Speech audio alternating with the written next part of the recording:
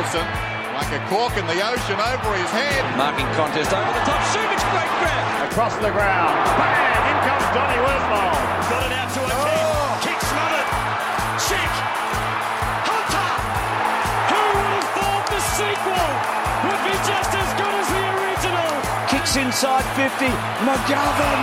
What a player.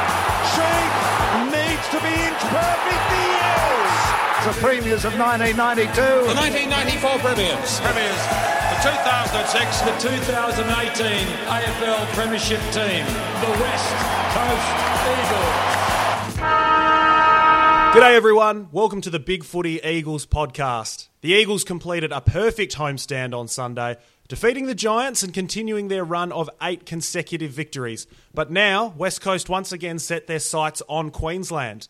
Coming up on the show, we'll recap that crucial victory over GWS. We'll talk finals footy in Perth and preview what could well be the game of the season, West Coast versus Richmond. I'm your host, Honey Badger 35, and joining me this week is Mr. KK. How you going? I'm glad to be here. Yeah, getting to the real meat and potatoes of the season right now. It's all getting very real very quickly for the Eagles, so a lot of stress. As I said, there's a big game on the horizon. But KK, you and I are not alone on the pod tonight. We are being joined once again, making a triumphant return to the podcast and making a season debut of sorts. Please welcome to the show, Asterix the Gaul. How are you going? Very well, thanks for the invite and thanks for the welcome back, Cotter. Yeah, Asterix, it's been a while since we spoke to you. Listeners, I think, would have last heard you on our draft preview and recap and all of that. Just quickly off the top, general vibe for the season. How have you found things so far? It's been a real relief being able to go to football on the weekend, and it's made me think this whole Corona stuff's nothing at times. It's just nice. Been a great season. 8 wins in a row and seven home wins in a row. It's all pretty good fun when you can go and enjoy it like that. Don't even mind the club song when you're getting the sun on it almost felt like a spring afternoon for a while there on Sunday. Yeah, certainly plenty to be happy about in the world of the Eagles right now. We will, of course, get into the Giants game shortly. We'll get into that Richmond game at the back end of the pod as well. But just quickly off the top, guys, in regards to the live commentary that we discussed last week and over the last few weeks, thank you very much to everyone who's got in contact. We've had lots of really nice feedback, nice messages, reviews, all sorts, people saying they'd be keen to hear it. So we will be doing live commentary for this Thursday's game between the Eagles and the Tigers. Now, basically the way it will work, the feed that you're listening to this podcast in now will not have the commentary live. So it will not just automatically populate on Spotify or Apple Podcasts, anything like that. Now, the trick to it will be follow our Twitter, follow our Facebook, at WCEBF Pod. Jump on Big Footy, see what we're posting there. We will post links. We will post them everywhere. We will scream them from the rooftops. You won't be able to miss it, but you do need to click a link to follow it through. And then basically from there, mute your TV, click the link, and listen to some biased, some hopefully informed, but yeah, definitely very pro-Eagles commentary coming your way on Thursday. Really hope to see everybody there. Hope you can come along for the ride and enjoy on Thursday night. But yeah, keep your eye out for that link, and we'll see you then. Gents, on with the show.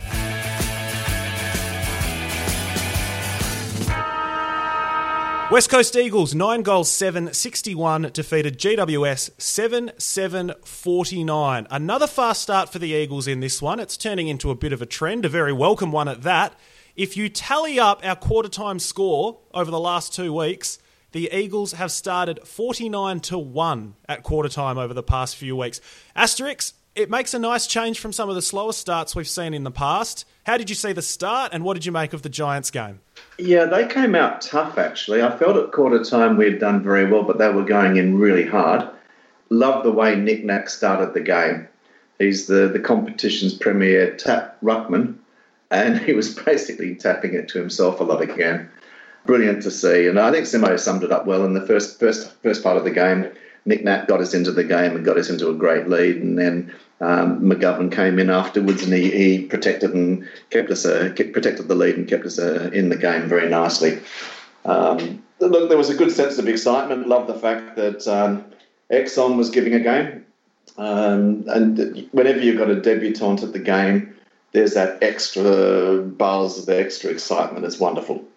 But no, the guys went pretty well in the first half of the game.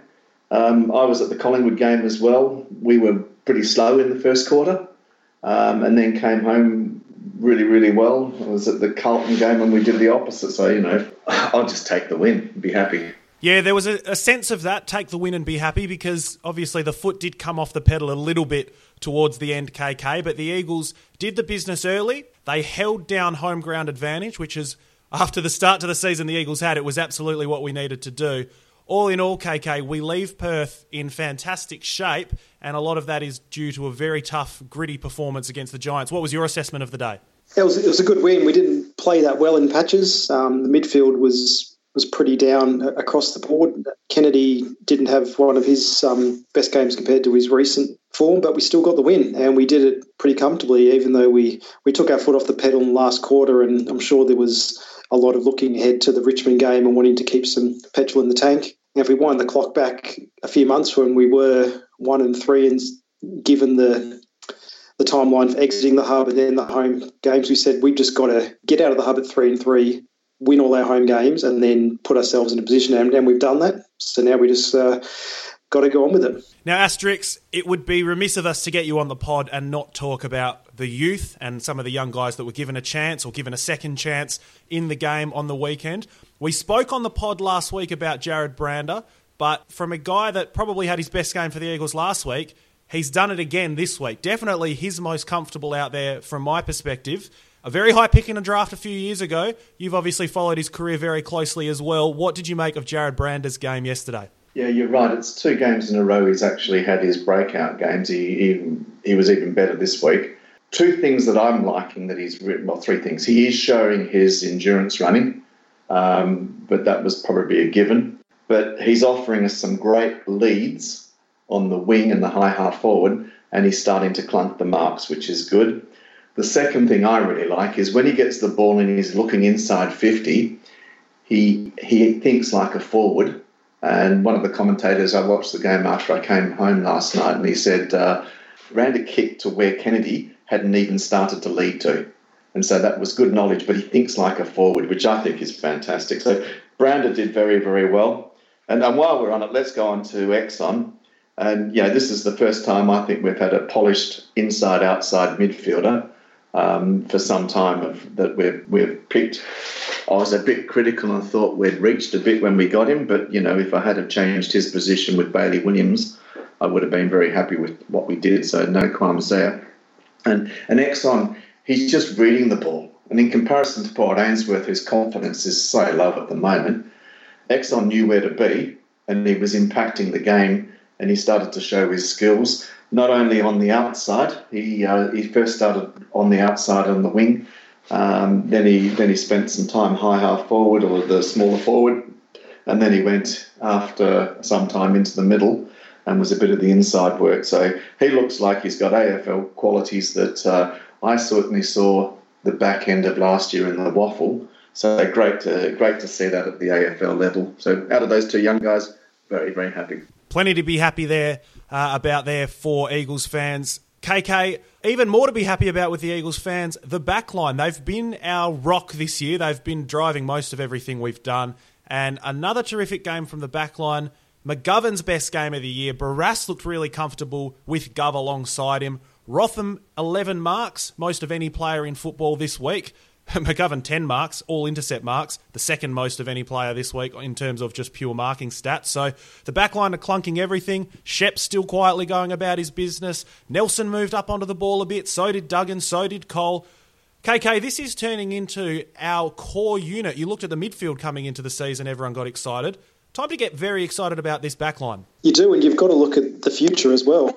That if all those guys you mentioned, even Cove and Shep aren't too old, and all the rest have got years of good footy ahead of them. So they're really gelling well together. I was a bit sad when Jetta got dropped. He's one of my favourite players, but I can't make an argument against that at the moment. And he probably will get a chance as we might see some rotations through the remaining rounds. But the guys that have come in are absolutely performing. They're working well as a team, and different guys push up to the wing and other guys cover them, and just the whole unit is functioning really fantastic. Well, I'm happy for Rotham as well. He's had to wait a long time to get his chance, and he's had his chances in fits and starts, like one game in to replace a suspension or an injury and then back out, and he's always done his job. So I'm hopefully he can get a decent run in the team and might end up costing Shannon Hurn his 300 games. But as a true clubman, I'm sure he wouldn't mind that. Now, guys, we've been discussing how great the start was, and there was plenty to like in the middle as well.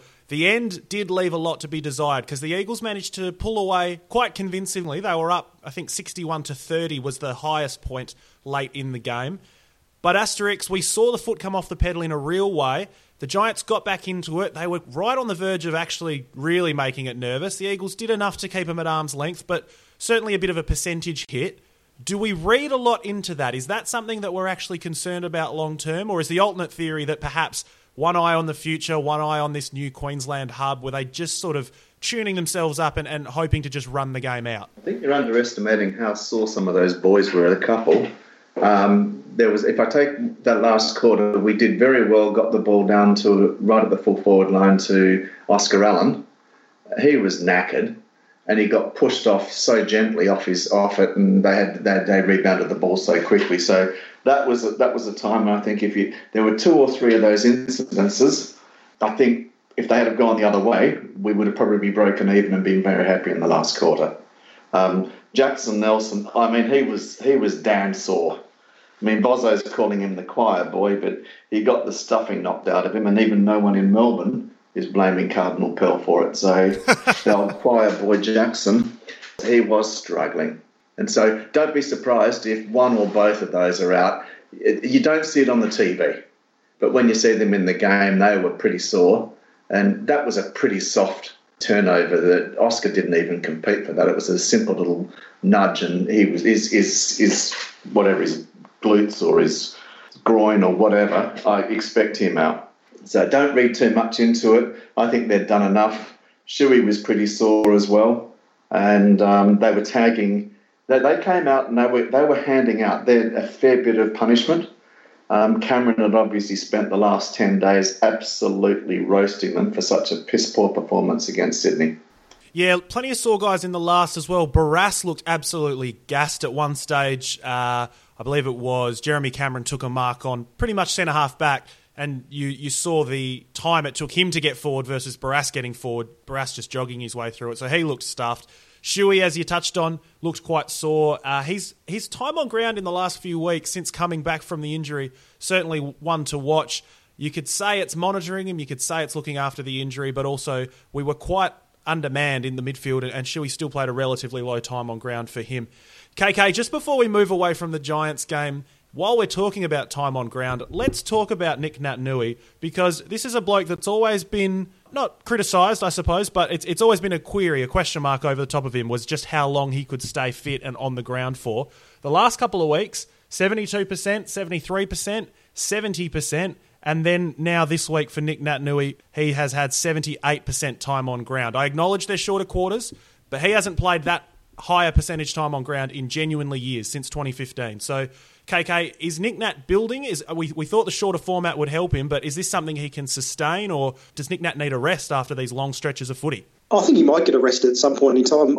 I think he even looks actually slimmer when I've watched him on the TV in the last few weeks, and that's been something people have been calling for a long time, to drop the weight, ease the load on his body, increase his endurance, and it looks like to the naked eye that he's done that. Yeah, we thought the short quarters would help him, and he's absolutely taken full advantage of that. His first half was fantastic. It was really the Naitanui show in the first half and the Gov show in the second half, and we'll need him fit and firing if we're going to go deep into the season. But I think there would be opportunities to rest him in the coming weeks. Maybe the Essendon game might be a good one. And I can see what we might do with our rucks. Maybe, say, Hickey comes in for Naitanui 1 week, and then next week it's Allen goes out if he doesn't have a rest this week, and Williams comes in. We'll kind of switch those around. But there's opportunities to do that, but not this week because we need our best 22 against Richmond.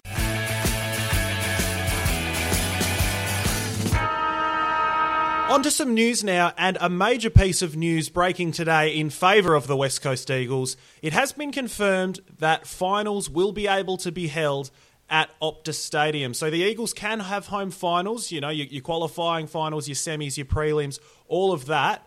provided the government tick it off. Now, I am hoping, fingers crossed, that there is no obstacles in that sort of sphere, that there's no government pushback whatsoever, because Asterix, the Eagles are undefeated in WA this year. They have every chance to finish top 4 if they earn it. It's right there for the taking if they want it badly enough. And now we have seen that the AFL have ticked off, yes, come September, well, come October, I suppose, you are able to play at Optus Stadium. How big of a boost is this to the Eagles campaign in 2020? Don't know, did you go to the Melbourne final?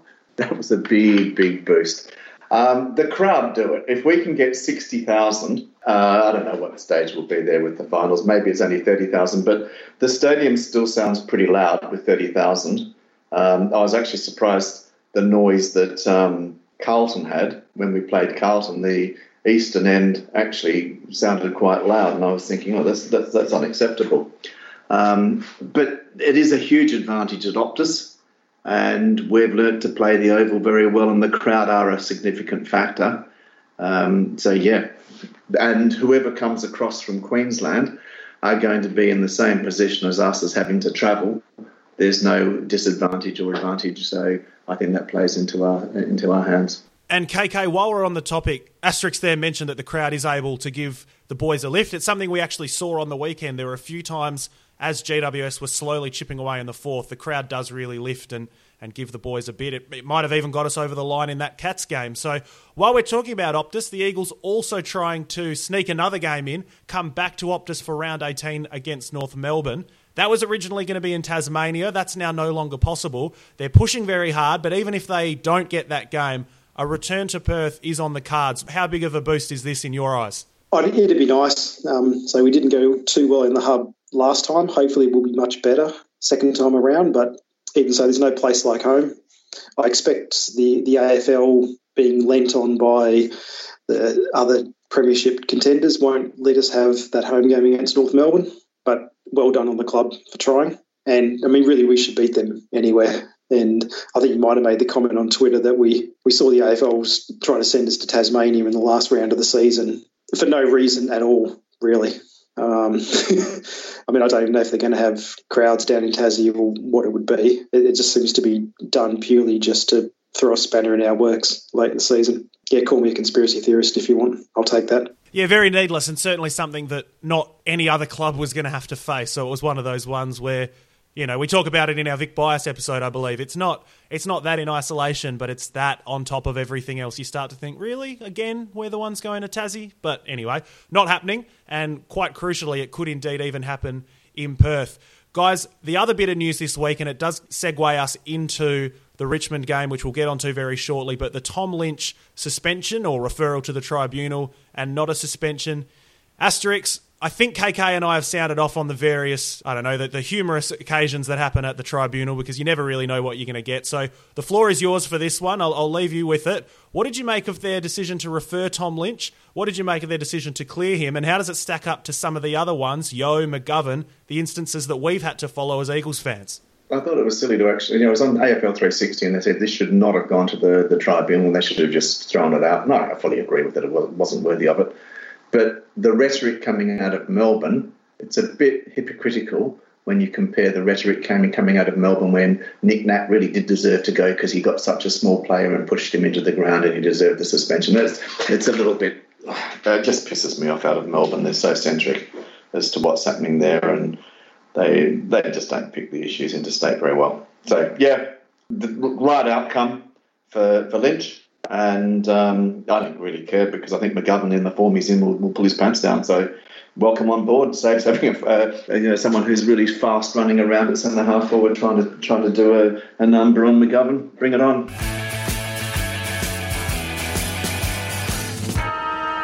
Main event time for the week. It's round 14. It is Thursday, 5:10 p.m. The West Coast Eagles play Richmond at Metricon. I don't think it's overselling it to say that this is the game of the season. Certainly could be the most important game of the season when you look at the ladder permutations as well. Because, guys, if we win this one, we will be 6 points clear of Richmond. We will have a game in hand on them as well. And basically all it means is if we beat Richmond, we need to win 2 of our final 4 games and we are mathematically certain to finish above them on the ladder. Percentage not a factor, obviously, with Richmond having had a draw. The flip side to that, of course, is if Richmond were to win, the Eagles suddenly have to win all 4 remaining games to confirm that they finish above Richmond. Now, it's a tough one to pick. Asterix mentioned it before. There's plenty of sore guys out there as well. We're travelling on a short week. Richmond coming back from the Northern Territory, though. There's plenty at stake. There's plenty of sore bodies. KK, we will start by refreshing the team. And how do you tackle a challenge like this? The 4-day break, the travel, and you're going into what could well be the most pivotal game of the season. Who comes in and who goes out as the Eagles face Richmond? We need to put our best available team into this. The opportunities to rotate players and give them a rest will come afterwards. But say the positives for winning this game are just too big to pass up. I'm hoping that the club's probably learned some lessons from how the other teams have gone in the hub, particularly Geelong seemed to manage the hub situation as best as anyone. And one of the things they really did was just focus on the games and recovery and kind of forget about the training stuff. That should benefit us because we're a pretty mature side. Our game plan and our structures are pretty well set that we should be able to get through with minimal training and just focus on getting everyone physically ready for the games. And I'm sure that was probably taken into account on the weekend that we tried to keep something reserved for Thursday. It helps that Richmond have come back from Darwin as well. They've got similar travel issues to us, a short break and some pretty awful conditions up there. So ins and outs, I think it'll be only if there's injuries, either coming in or going out. So Redden sounds like he was probably only going to miss 1 game, so I think he would come in. O'Neill is last in, first out, is probably going to miss out. Asterix was saying Nelson and Allen might be sore. I don't have a problem if Bailey Williams comes in for debut with Allen. I think that's a pretty even replacement. And if Nelson's unavailable, then Jed is back up and available, then he can come in. So only injury changes, but I'm pretty happy with any of the recruitment replacements we have to have coming in. For myself on this one, I'm going to make one change not due to injury. I agree with Asterix's call there about Allen and Nelson. They probably will miss, and it'd be pretty impressive if they got up and were in good form when they got up as well. So Williams for Allen for me and Redden for Nelson. The other one I will make, and this is presuming that Hutchings is ready to go, but let's say he is, Hutchings for Nick Reid. Reid's done decently well with the opportunity, but I think there is a bit of a ceiling on him there.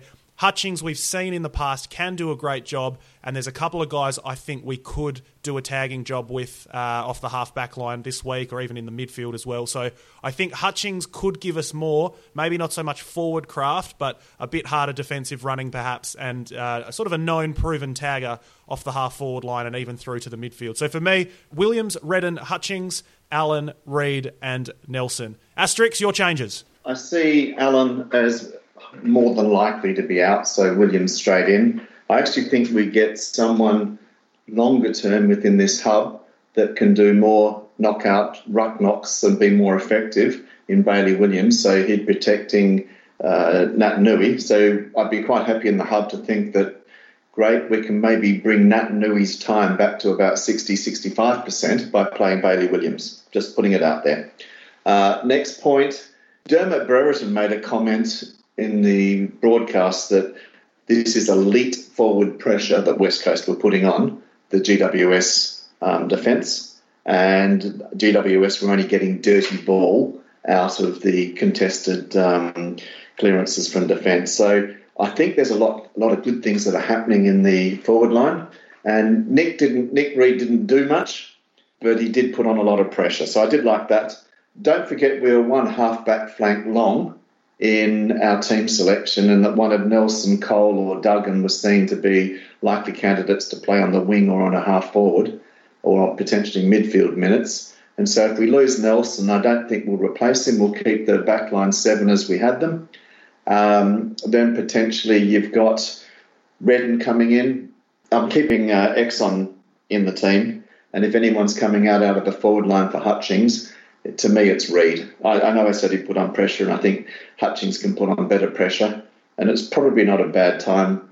It's probably maybe delay a week before you bring Hutchings in and give him a run, because he's going to be really short of match pace and keeping up with the scheme of things. So to recap, Allen out for Williams, If Redden's available, then I'd be dropping Reid. Now we'll take a look at some of the matchups. There are some absolutely tantalising matchups in this one. We'll start with the midfield unit because Richmond's midfield has driven them for a couple of years now, and obviously led by Dustin Martin, but they've got no shortage of sidekicks in there as well, happy to do some damage. If Redden can't play, the Eagles midfield a little bit short-handed and probably had their worst performance of the last couple of months on the weekend. So plenty of work that needs doing there. The Eagles third in the league in clearances. Richmond actually aren't as good in the clearance numbers as you'd suspect, but one thing they do is get out into space, roll the handball over the top and really get a lot of run. Once there's a turnover or once they get the ball out in space, they run, they draw the man, and they really make it hard to tackle and pressure the ball carrier. The Eagles rank second last in the league for tackling. Richmond, of course, they are tackled the fewest of any team in football. So, KK, no Yeo versus Martin, which is a matchup we've always enjoyed. The Eagles are going to have to move the magnets around and shuffle it around a bit. It's going to be tough to tackle them and pressure them physically. It's something we've seen the Eagles struggle with. It's something we've seen Richmond close down very well. So how does this midfield matchup go when the Eagles possibly a little short-handed coming in? Yeah, the clearance numbers are quite interesting, aren't they? That Richmond are dead last in clearances, and I think that if we are going to beat them in the midfield, we've got to make that dominance of Nat Nui count, get first hands on the ball, get the ball away from stoppages and get our kick mark game going. That, as you said before, our style is their kryptonite and vice versa. Whichever team can get the game played in their style is going to go a long way to winning it. And for us, it's about keeping possession, keeping the ball off the ground, not allowing Richmond to swarm, to pressure us into a chain of handballs that eventually lead to a turnover, and then they'll kill us going the other way. So for the midfield thing, it's win the clearances and then just try and spread them out and make them run. Their game style is pretty taxing physically, and for them coming off a short break and coming back from Darwin, we might be able to exploit that later on by just making them run. But for us, it's spreading, winning the ball at the coalface and getting the hell out of there, basically. Asterix. KK touched on it then, and it's well put because our game style is basically Richmond's kryptonite and vice versa. We really struggle with what they do well, but when we can deny them the ball, we've seen the Eagles have success against this Tigers game plan. Quick look at the weather report, a quick look at the forecast. This Thursday, 20% chance of rain in the Gold Coast area. So a dry game, it benefits the Eagles and it does sort of give us the edge, but there's still plenty of work to be done. How do you think that game style contrast is going to play into it? And do you think the Eagles are going to be able to win enough footy to get into our action? We're going to welcome back Tim Kelly this Thursday night. Richmond don't tag. He's been heavily tagged the last month, and he suffered and hasn't got the number of possessions and the amount of football we'd expect. I think that will work. I mean, part of me says, do we want Shannon Hearn because he's a good solid head down back? Or if Nelson's available, do we drop Hearn and rest him just because he won't have the leg speed? He looks to me have slowed down a little bit more this last 3 months. And when he's had a couple of quick ones on him, he can't keep up. So that's going to be a telling one. I actually think we'll be all right, given I think it's going to be dry. It should be a cracking game, and I can't see the Eagles taking their foot off the accelerator on that one, and I can't see many players rested. So we'll have a look at one pivotal matchup, or rather one area of the ground that is going to be pivotal. KK, McGovern's coming off his best game of the year. Barrass, possibly the same. They face Tom Lynch and Jack Riewoldt. They've been a bit up and down this season, but they're starting to find some form, and Richmond of late are doing just enough to win when they need to. So certainly a dangerous duo there, but the Eagles have a few options to stop them. How do you see the key forward versus key back matchup going, and what role do these other guys like Rotham, like Shep, have to play in slowing down the Tigers' elite forward line? Yeah, I mean, Richmond's forward line, they really benefit from keeping the few guys back and pushing everyone else up the ground, and then just getting those outnumbered, getting a lot of space in their forward line. For McGovern, I'm pretty happy with him matching up on Lynch or Riewoldt. I think he's a great one-on-one defender. If he's exposed one-on-one, then I don't have a problem with that. Barrass, I'm a little more concerned about. If he gets caught on Lynch or Riewoldt with a lot of space in front of them, then he does have a tendency to get caught on the lead. So it's really going to be the key for probably one of Rotham or Shepherd will be the ones that will play closest to those two tall defenders and really being able to assist whenever they can. and not get sucked too high up the ground. And that's what Richmond want you to do. They want you to push up, turn the ball over, and then they'll just get that chain of forward handballs and kill you when you've got no defence around there. So in summary, I'm okay with the one-on-one matchups, but someone's going to have to sort of stay back close enough that they can get back and assist and stop the turnovers.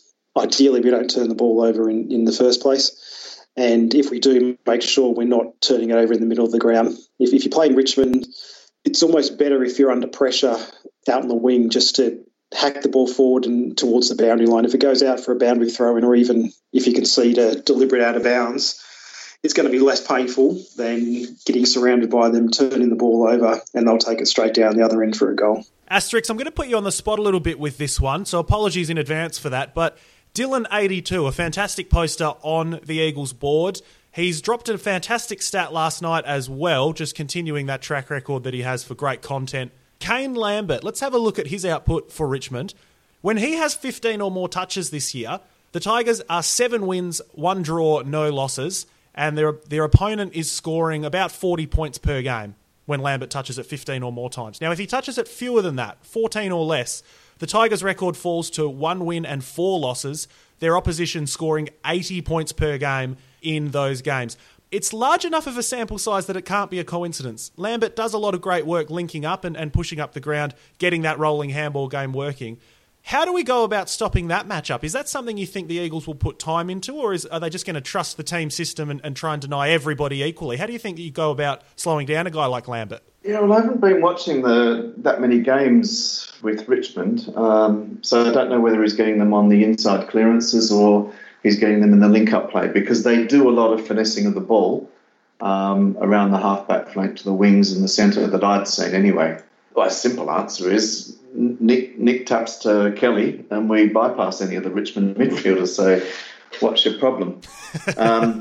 Again, they're going to refuse to tag any Eagle, and whether it's Kelly or it's Shuey, we've shown that when we've got the ability to have that freedom, Nick can actually deliver on the plate beautifully to them.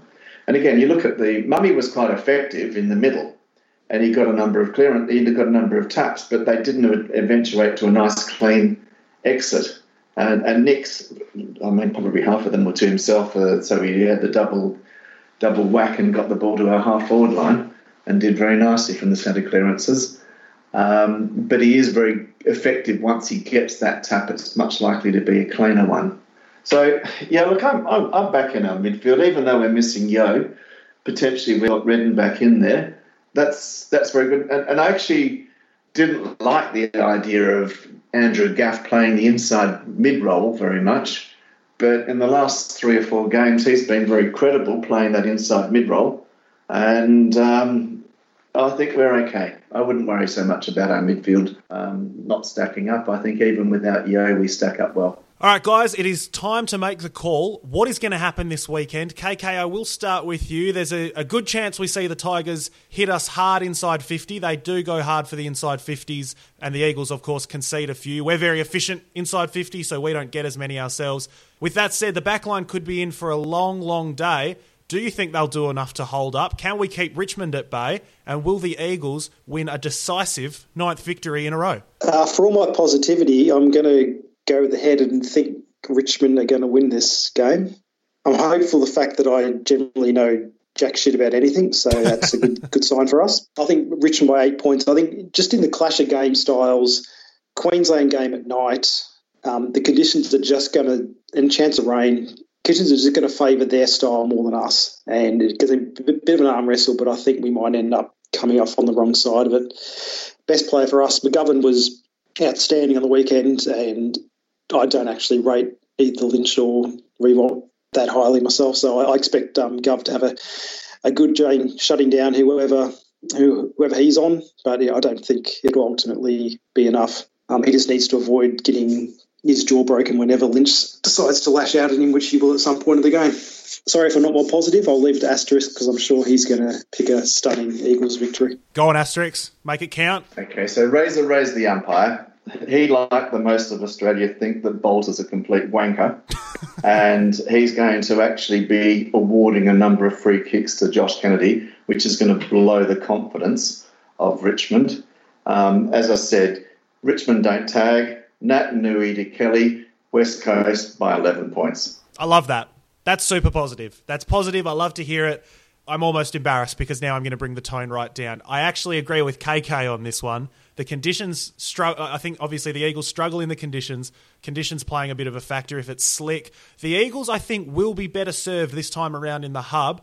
I just don't know that travelling on the 4-day break and this first game up against a very decent Tigers side, it might not be the day to show off their newfound confidence in the hub. So for me, unfortunately, I'm going to pick Richmond to win. I'm going to pick them by 28 points because we've seen the Eagles have a tendency to let go of the rope once the game is sort of done. We've seen that, you know, those blowouts early in the season can happen. You're within a kick or two and then suddenly you're down 4 goals. So I'm a bit pessimistic. I hope like hell I'm wrong because I really don't want to be calling a loss. I don't have anything prepared for that. But for me, Richmond do win. I think Brad Shepherd is going to have a great game. He has a lot of work to do. He's an absolute star. He's starting to get all-Australian buzz. And like I said, look, the Tigers inundate you with inside 50s, so it could be an absolute spree of intercept marks for Brad Shepherd. I hope I'm right about that. I hope I'm wrong about the result, but definitely one of the most pivotal games of the season, guys. So West Coast versus Richmond. We'll see what happens. Asterix, I'm praying you're right, mate. Oh, you can take that to the bank.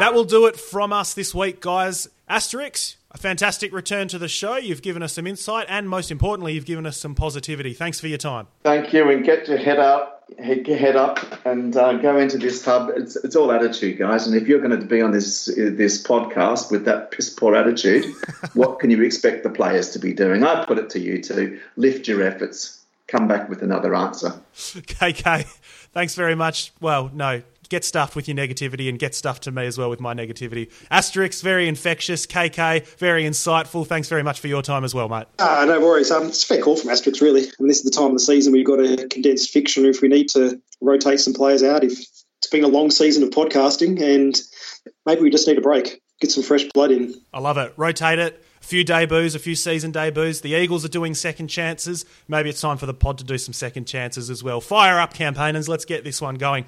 Guys, thanks very much for your time. Thanks very much to everybody listening. As I said up top, if you are interested in that Eagles-Tigers commentary, we will be doing it. You can listen live. Just mute your TV and listen to these dulcet tones instead. We'll be very pro-Eagles. We'll have a few rants. We might blame the umpires a few times as well. So just, mute your telly, follow the link, follow us on Twitter and Facebook, Big Footy, all of that to get that link, and we will we'll make sure that it's very prominent on Thursday as well. You won't be able to miss it. Honey Badger, don't forget, we win this game, we're in second position. With home finals, mate. There you go.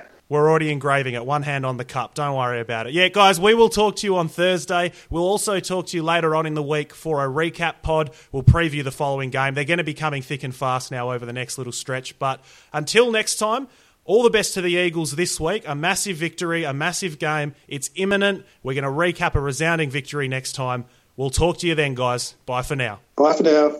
Bye.